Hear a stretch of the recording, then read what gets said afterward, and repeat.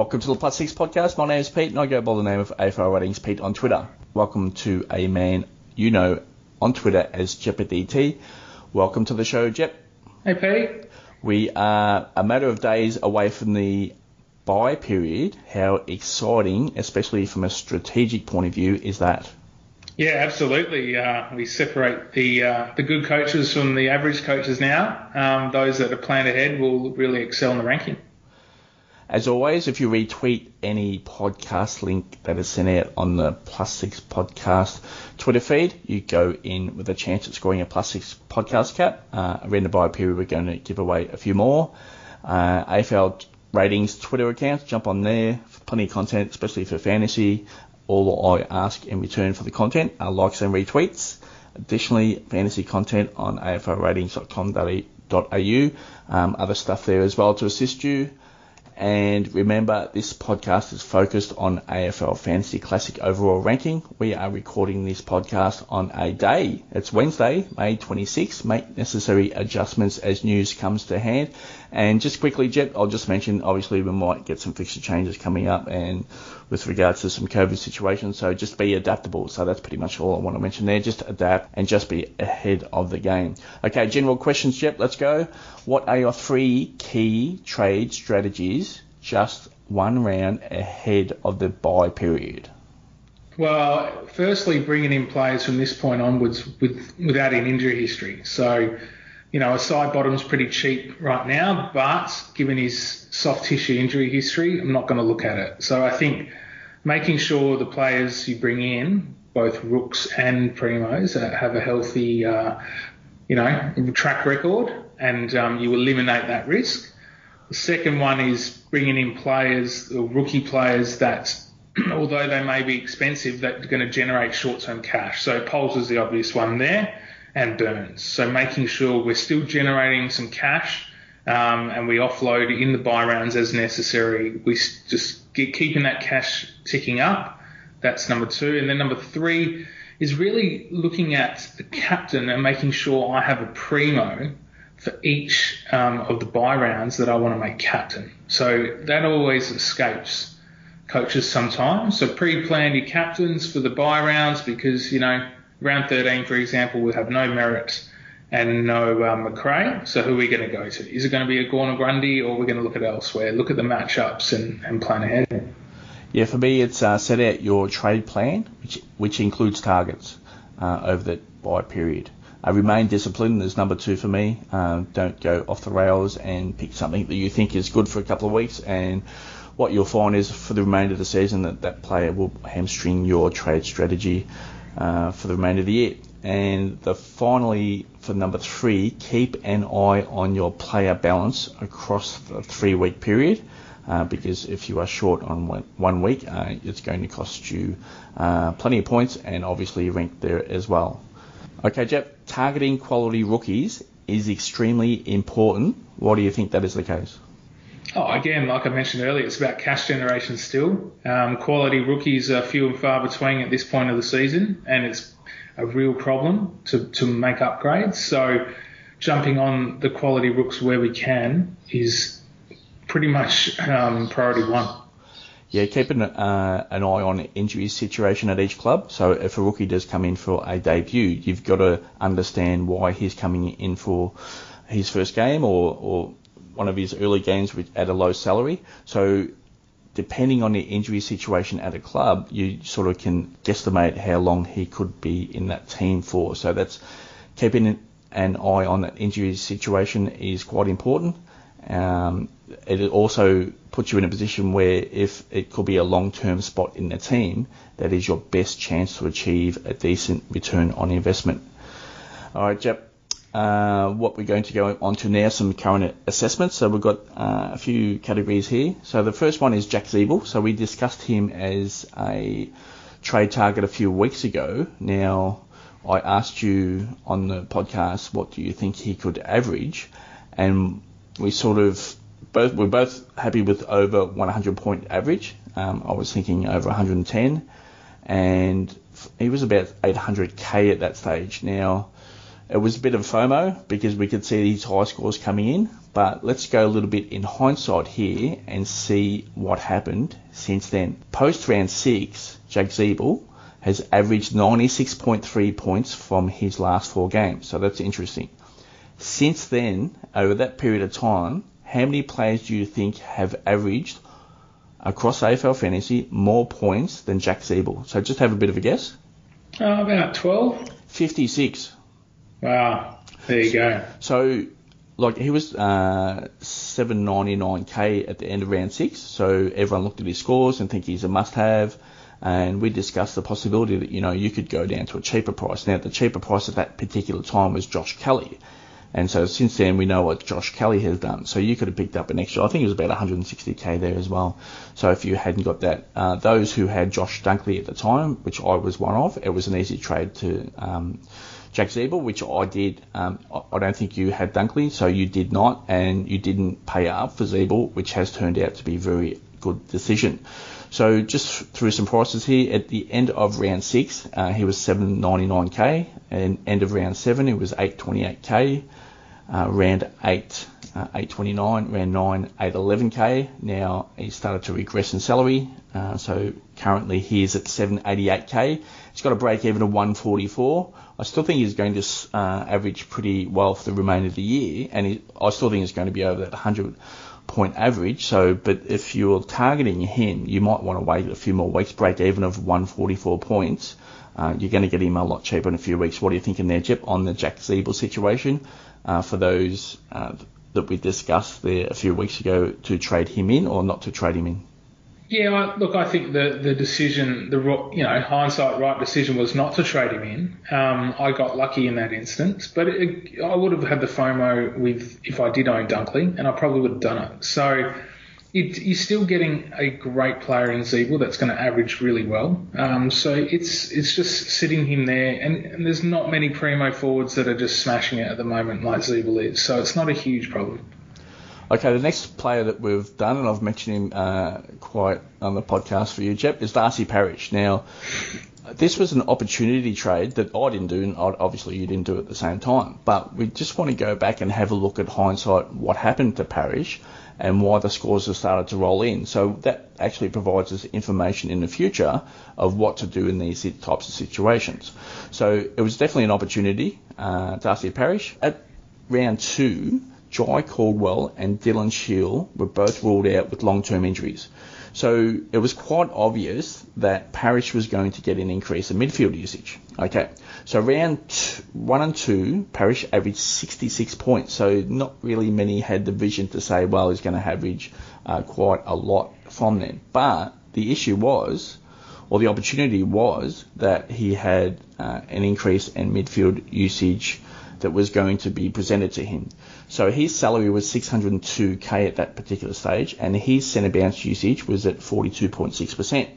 So it was that midfield forward role, everyone wanting to play midfield, and we could actually project that he was going to see a spike, as I have mentioned.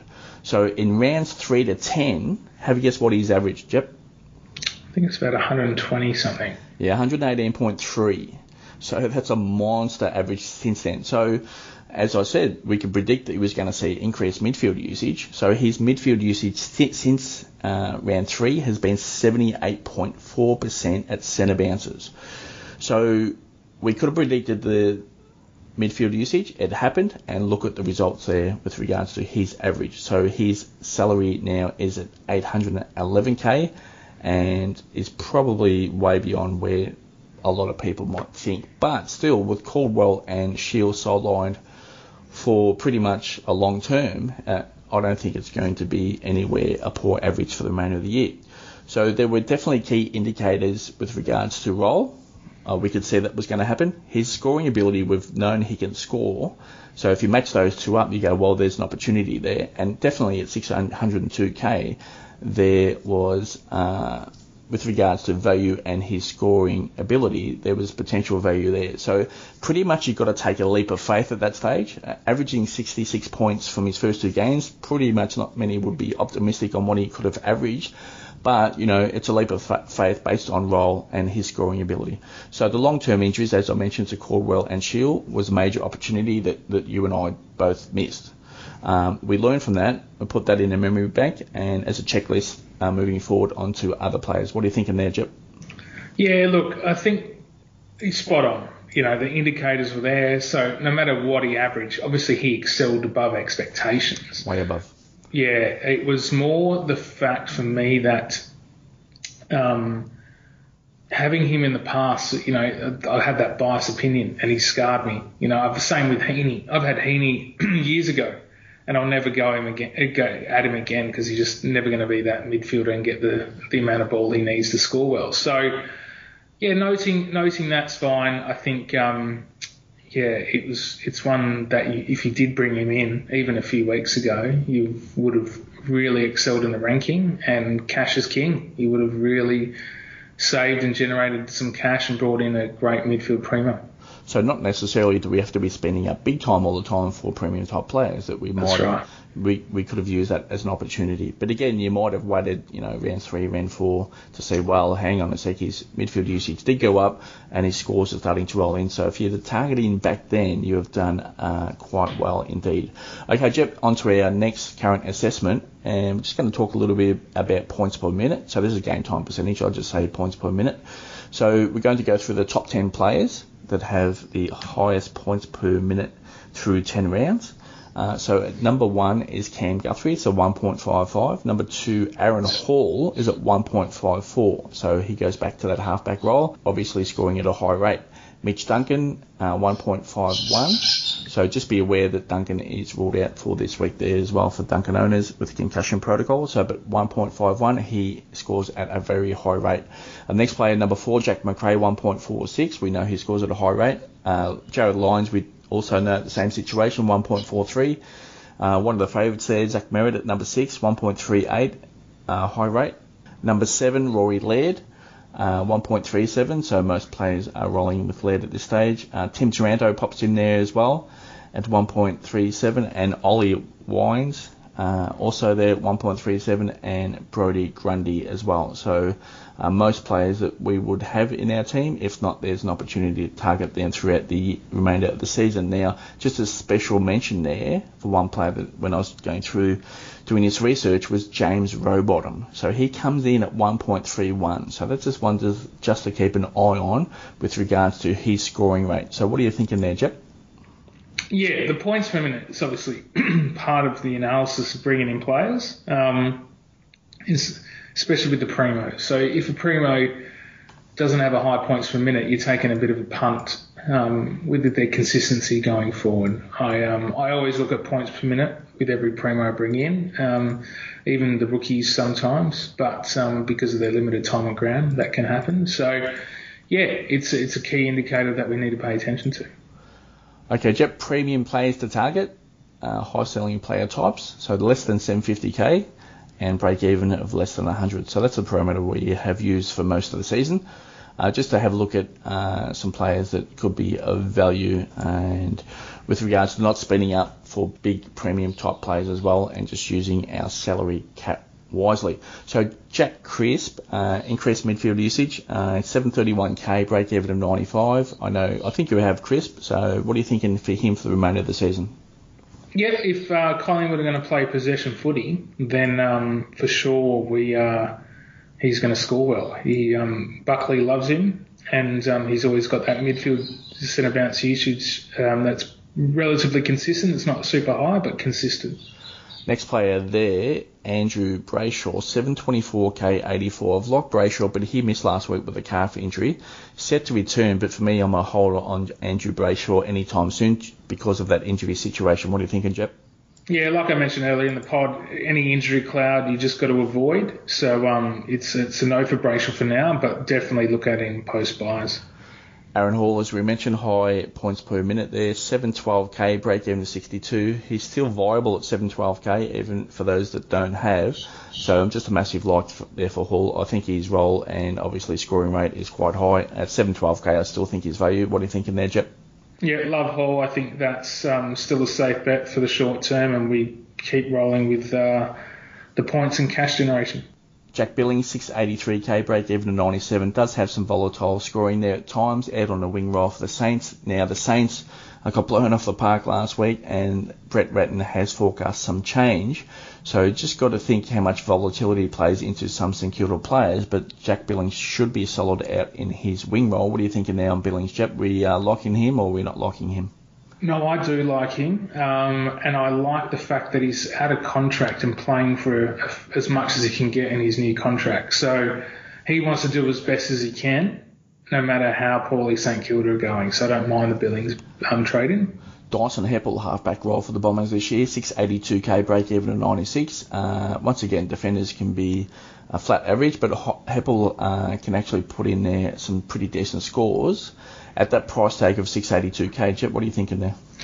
Yeah, I think at this point the ship sailed for me. Injury history, he's got Ridley and now Redmond to contend with for kick-ins and the like. I think he can do better than Heppel. The next player could be a target this week, and this is based on our discussion with regards to Darcy Parish. So this could be a change in role moving forward. So Lockie Hunter, 629k, which is quite reasonable. We do know he has a ceiling, break even of 93.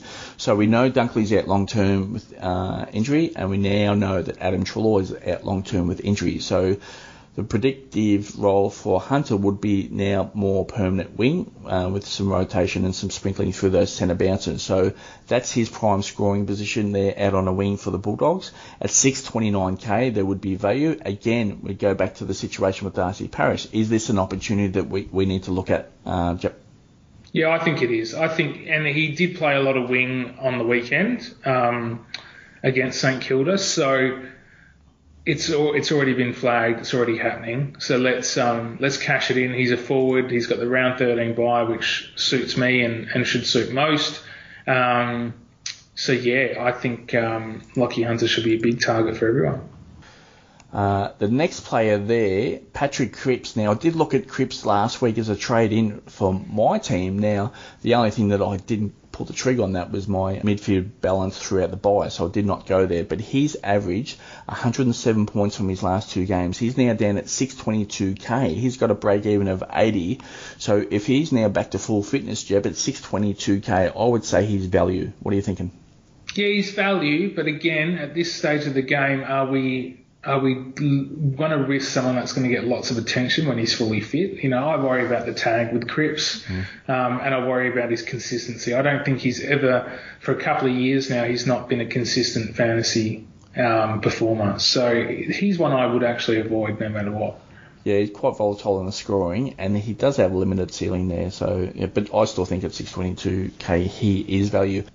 Okay, the next one we've discussed, Caleb Daniel. For a couple of weeks now. So 600k, break even of 71. He was sat on a little bit last week, so that's a little bit concerned going forward. Now the Bulldogs are going quite well.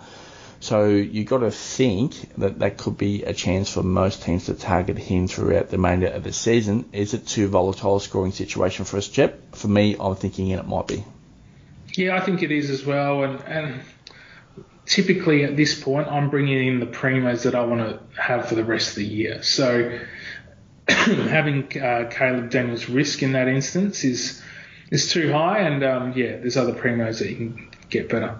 On to the next player. Jordan Ridley still hasn't seen any type of ceiling consistency since his return from injury. 586k, break even 84.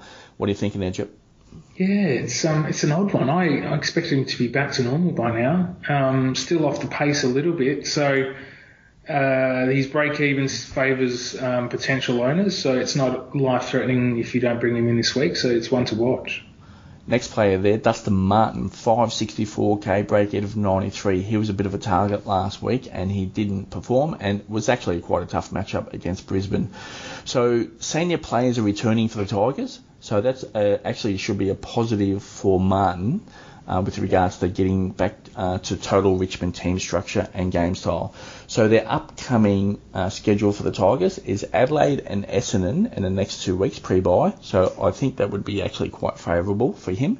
Now post-bye, you've got West Coast. That's in Perth, but his recent form against West Coast has put up a couple of very good ceiling games. So you've got to be one to look out there for that. And the game after West Coast is St Kilda. So if they're actually still quite poorly performing, that could be a good period to target Dustin Martin, especially at 564k. It's pretty low. Break even 93. So if he doesn't score that again this week, he'll drop in salary. But I think 564k, he should be a target this week. What are you thinking there, Jep? Yeah, I think he's the target. The short-term draw, the value, what he can do, and he'd be pushing, as a top 6 forward regardless. So definite value. I'm thinking about it long and hard personally. I'm just trying to make it work from a dollar's point. Now, if you think with regards to Richmond, they need to have a really solid second half to push in for the top 4. So they're way out of that, well, not really way out of it, but they're out of that zone of top 4 at the moment. So they really need to finish the season solid. And you would think if they do, that Dustin Martin would be part of that. What are you thinking on that, Jep? Yeah, agreed. For years I've seen Richmond or Hardwick tailor his team to peak at the right time. And Chris Scott does the same with Geelong. He holds back players like Selwood and like. He hasn't done that so much with Selwood this year, but he's held back players to peak at the right time and his team at the right time. You never want to peak too early. You want to be set for the second half. And obviously top 4 is the first goal, and you do what you can do to get there. So Richmond's had a slow start. I think 2 years ago they had a slow start as well and still made the top 4 and won the premiership. So they know what they're doing. It's time to turn it on. I reckon Hardwick would be in Dusty's ear to stop being a bit lazy. I found him lazy last week. And it's time to perform. Okay, the next player here has shown a ceiling in the past. Now, he had injury issues over the preseason, suspended in game 1, and has had injury issues throughout the season and was actually managed there for a week. It's Zach Williams, 524k. Now, he's got a break-even of 75. I think that's value. I think his break-even is right there. He put up a pretty decent score last week. Now, we know that Nick Newman has come back into the team. We also know that Zach Williams has gone back to half-pack, because with regards to his tank and moving into the midfield, that, because of his interrupted pre-season and his interrupted season to date, that he's actually more beneficial to the Blues sitting at half-back. Now, we know that they brought him in to be a midfielder. I think it'll happen eventually, but I don't think it's going to happen for a while, and it might not happen until next year. So if he sits at half-back, and now Doherty's gone to a wing, so if he sits at half-back, he's more or less going to be in that situation where he's going to be in a premium scoring position. So Doherty out of there, Newman's back there as well, Williams in the premium scoring position. I think this could be a target, Jep, and I think this could be an opportunity, because if they all stay in their same positions for the remainder of the season, I think Williams could see a lot of opportunities from a fantasy perspective. What are you thinking? I don't like it. If it was a flip side, half back to midfield, I would think about it. But it's really hard to ton up in fantasy, okay? So the old rule was 20 possessions, 5 marks, 5 tackles is thereabouts of what you need. I can't say we're going to get that every week from Williams. So, yeah, it's a no from me. I love the Doherty though. On the flip side, if we just quickly mention Doherty, he's gone from hard back to the midfield, looks at home, they love the ball in his hands, and it's a bit of a smash play with Doc, even though he's already at quite a high primo price. So, yeah, Williams, red flag, injury history again, a bit lazy, still doesn't look fit to me, but more at home at the halfback role for sure. So he scored 99 points last week, and he was off the ground for a little bit of time with an assessment of, I think it was a knee there. So just, he still pops out with 99 points. So I think there's an opportunity there. But yeah, you've really got to take note of his interrupted pre-season. You've got to take note of his injury throughout the year. But if once he gets to the bye and has a bit more of a rest, he actually could be, he might pop off in the second half of the year. So at 524k, he's definitely on my radar, Jet. Okay, we're going to flip back to some break-evens here. So break-evens to target. We have 6 players this week that have a negative break-even. So we're going to do a quick discussion on each. So Caleb Poulter scores over 100 points last week against Port Adelaide. We know, as I mentioned in the solo podcast in episode 86, that Nathan Buckley said that we're going to have changes to our game style. Obviously, they had some personnel changes as well. Taylor Adams comes back into the team as well. And Magpies did with hold on to the ball quite a lot. And if that's going to be their game plan for the remainder of the year, you've got to expect that some Collingwood players are now should be on your radar to target for the remainder of the season. So 349k, which is up there with regards to low salary prices, but his break-even is at -10. Jep, I think it's almost a non-negotiable for those that don't have him, that he should be the target. What are you thinking? Yeah, agreed. All those facts you speak of possession footy and what we saw with his stats last week with 12 marks, you can't not get him. He's got the round 14 bye. Obviously, it's a short-term trade-in, but you need to do it. You really need to do it. It's there are very limited options elsewhere, and he's got the negative break-even. Okay, the next one is Ryan Burns. Comes in for a pretty decent score in what was a pretty poor performance from his team. Ryan Burns, 337k, break even of -8. If you don't have Burns and you have Poulter, I think Burns is the target. I think both are a must get, but -8 break even. Jep, he's going to make some good cash. What are you thinking there? Yeah, again, a bit like Poulter. He really did well with the marks. Bulldogs didn't pay him any respect. I don't think. I watched him pretty closely, and very rarely did he have an opponent. So he was that lead up from the wing a lot of times, where he just sort of took the dinky kick and took a short pass, marked it, and then try to create. So I think, I'm pretty certain that Brett Ratten, would love him, and he holds his place in the team, and he's not one on notice. So I think they run with Burns, given the energy he brings and the intensity he brings when he's around the contest. And I think it's a safe bet and a must-have. So, Jep, the next player, Nick Bryan, so it's just opportunity here. Sam Draper is due back to return. Andrew Phillips is in that team, so it could be a while before we see Nick Bryan again. 195k, -3 break even. What are you thinking there? Oh, I would love him to be in. He's going to score well. He's cheap. It's just job security, isn't it? That's the only issue. So let's see how it plays out with the injuries and selection and whatever else. But, it's a shame. Cody Waitman, 295k -3 break even. Now, he plays that small forward role. The Bulldogs should be a pretty decent scoring team with regards to hitting the actual scoreboard, but that small forward role could be some volatile scoring. 295k is a little bit up there in price, but if you have Poulter, if you have Burns, might be an opportunity there. -3 break even, he's still going to make some coin. What are you thinking there on Waitman? Yeah, I think Waitman's a post-buy option if he's still cheap enough. There's just Wallace and West out of that team, and as soon as he plays a poor game, he'll be out. Bulldogs' depth is remarkably amazing, and they've just got options galore. So I can't pick Waitman with any real job security assurance, and I think that needs to be flagged, especially before, as we approach the bye rounds, we need every player playing. Ned Reeves comes in for the Hawks, plays his first game. Scoring was okay. 195k -2 break even. He's pretty tall, this guy. Yeah. So you've got to think he's going to see some pretty good opportunities. And the Hawks, obviously, they've hit rebuild reset there, so he should see some opportunities there for the Hawks for the remainder of the season. If you're looking to pay down, he might not be that bad a target. 195k -2 break even. Jet, what are you thinking? Yeah, I would love it. Again, job security is the problem. If they roll with him for the next month or so, the Hawks do have Gold Coast in the Northern Territory. So, yeah, that's a good matchup for him. I think he'll do okay. It's just what happens after the bye round 12. Does he come back round 13? How are they going to approach the rest of the season with development and players like Reeves is just the uncertainty. So for now, it's a no.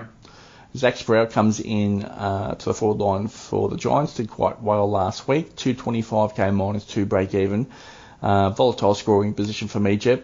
But still, if you want to pay down, 225k is not egregious price to take there for Sprout. But yeah, you might not see that much coin as a result from a return on investment strategy. So what are you thinking there on Sprout?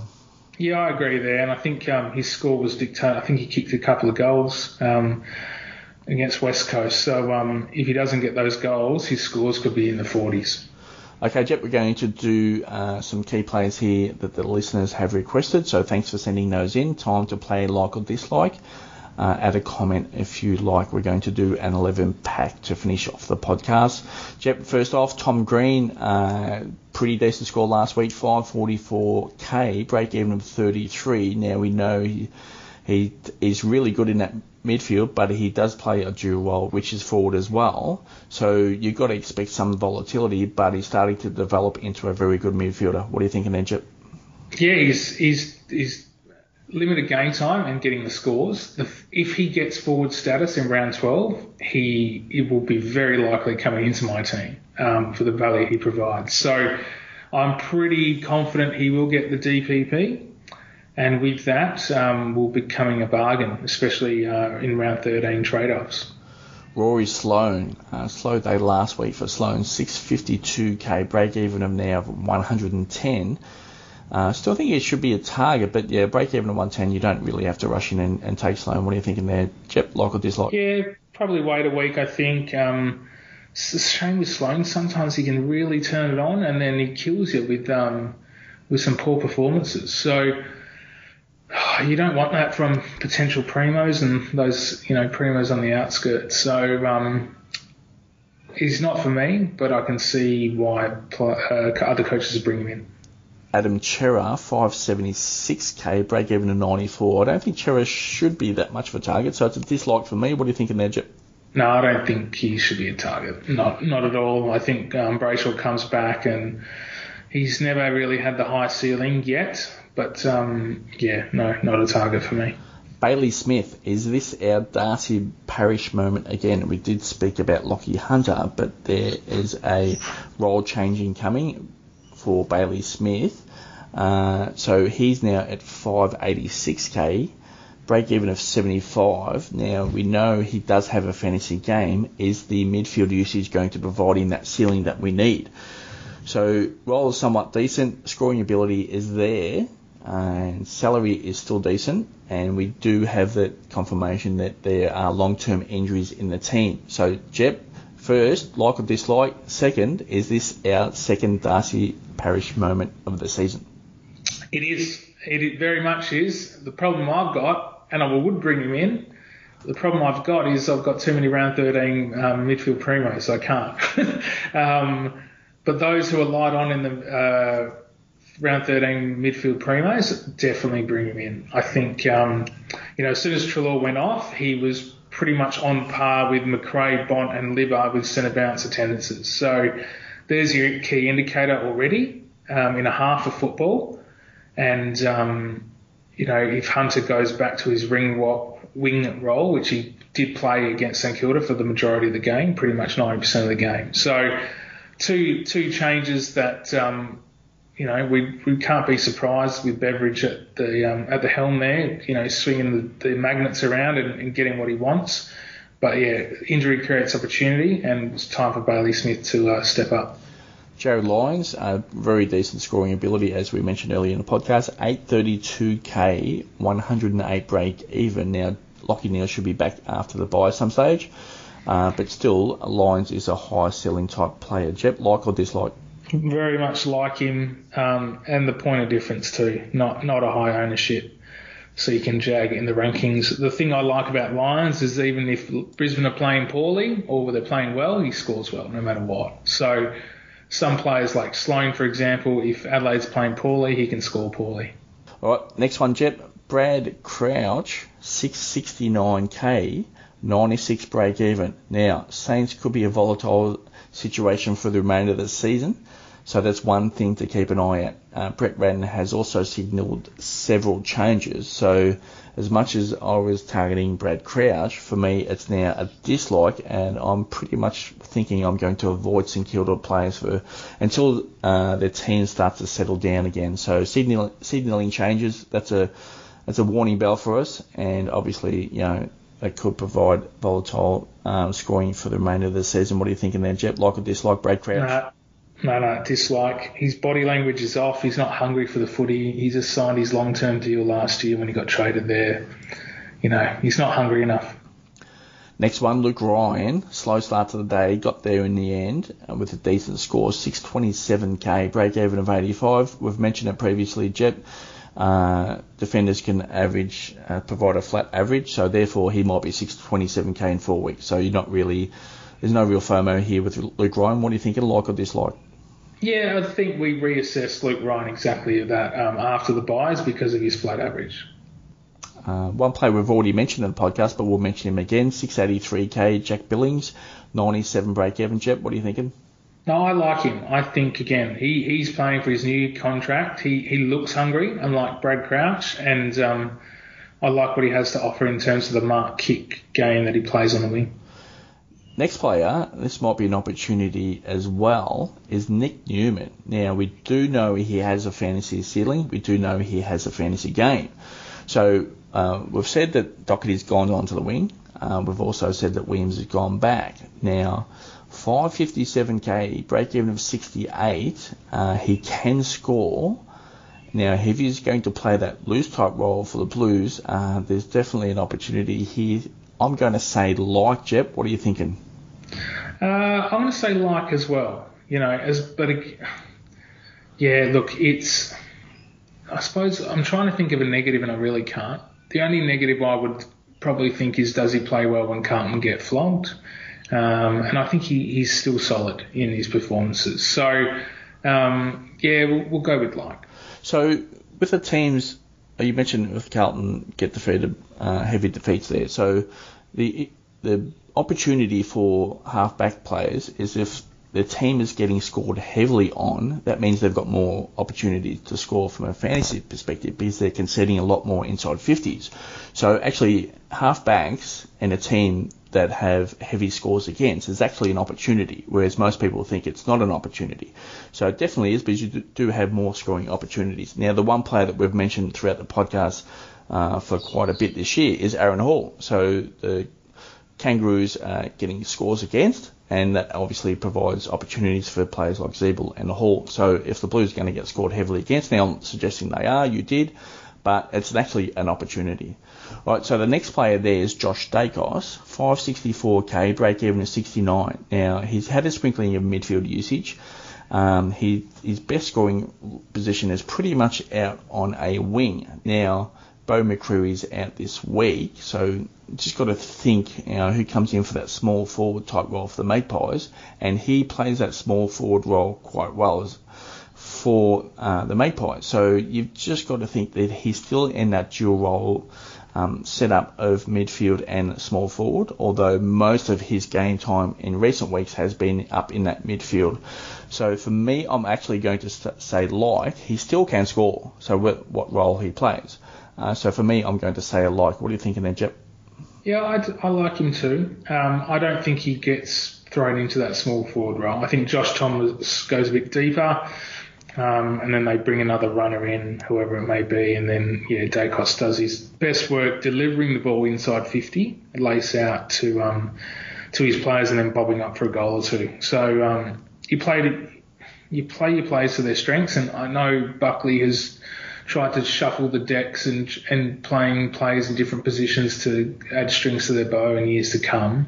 But for now, in Dacos's development, he's got to gain confidence for this year and next year, and you play him in his best position to do the most damage.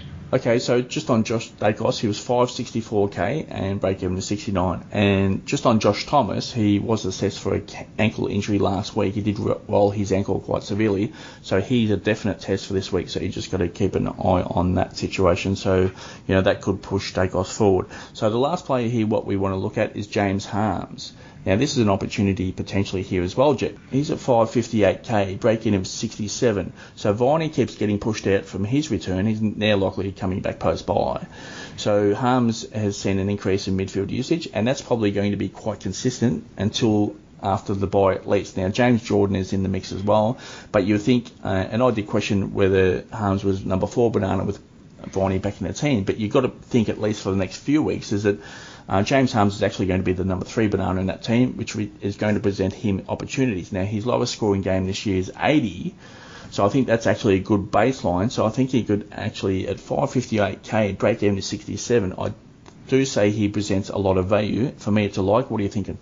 Yeah, I like it still. I like it in the short term and for what he can offer in terms of points and cash generation. Traditional mid-pricer with the role. So, yeah, I like. All right, Jep, that's it. A bit of an extended podcast there. So we'll return to our normal schedule back next Tuesday night. So that'll be great. Solo podcast on Monday night. Just a final thought heading into round 11, Jep. Yeah, stay disciplined. Make sure you've got your buy trades planned out. Please, I beg you. You're going to realise how much you gain ahead in rank, or conversely, if you don't plan it well, you're going to drop. Yeah, just obviously be prepared, especially with your trades over the buy period, because they can provide plenty of opportunities to jump in rank. Okay, Jep, that's it for episode 87. Thanks for tuning in. Thanks, guys.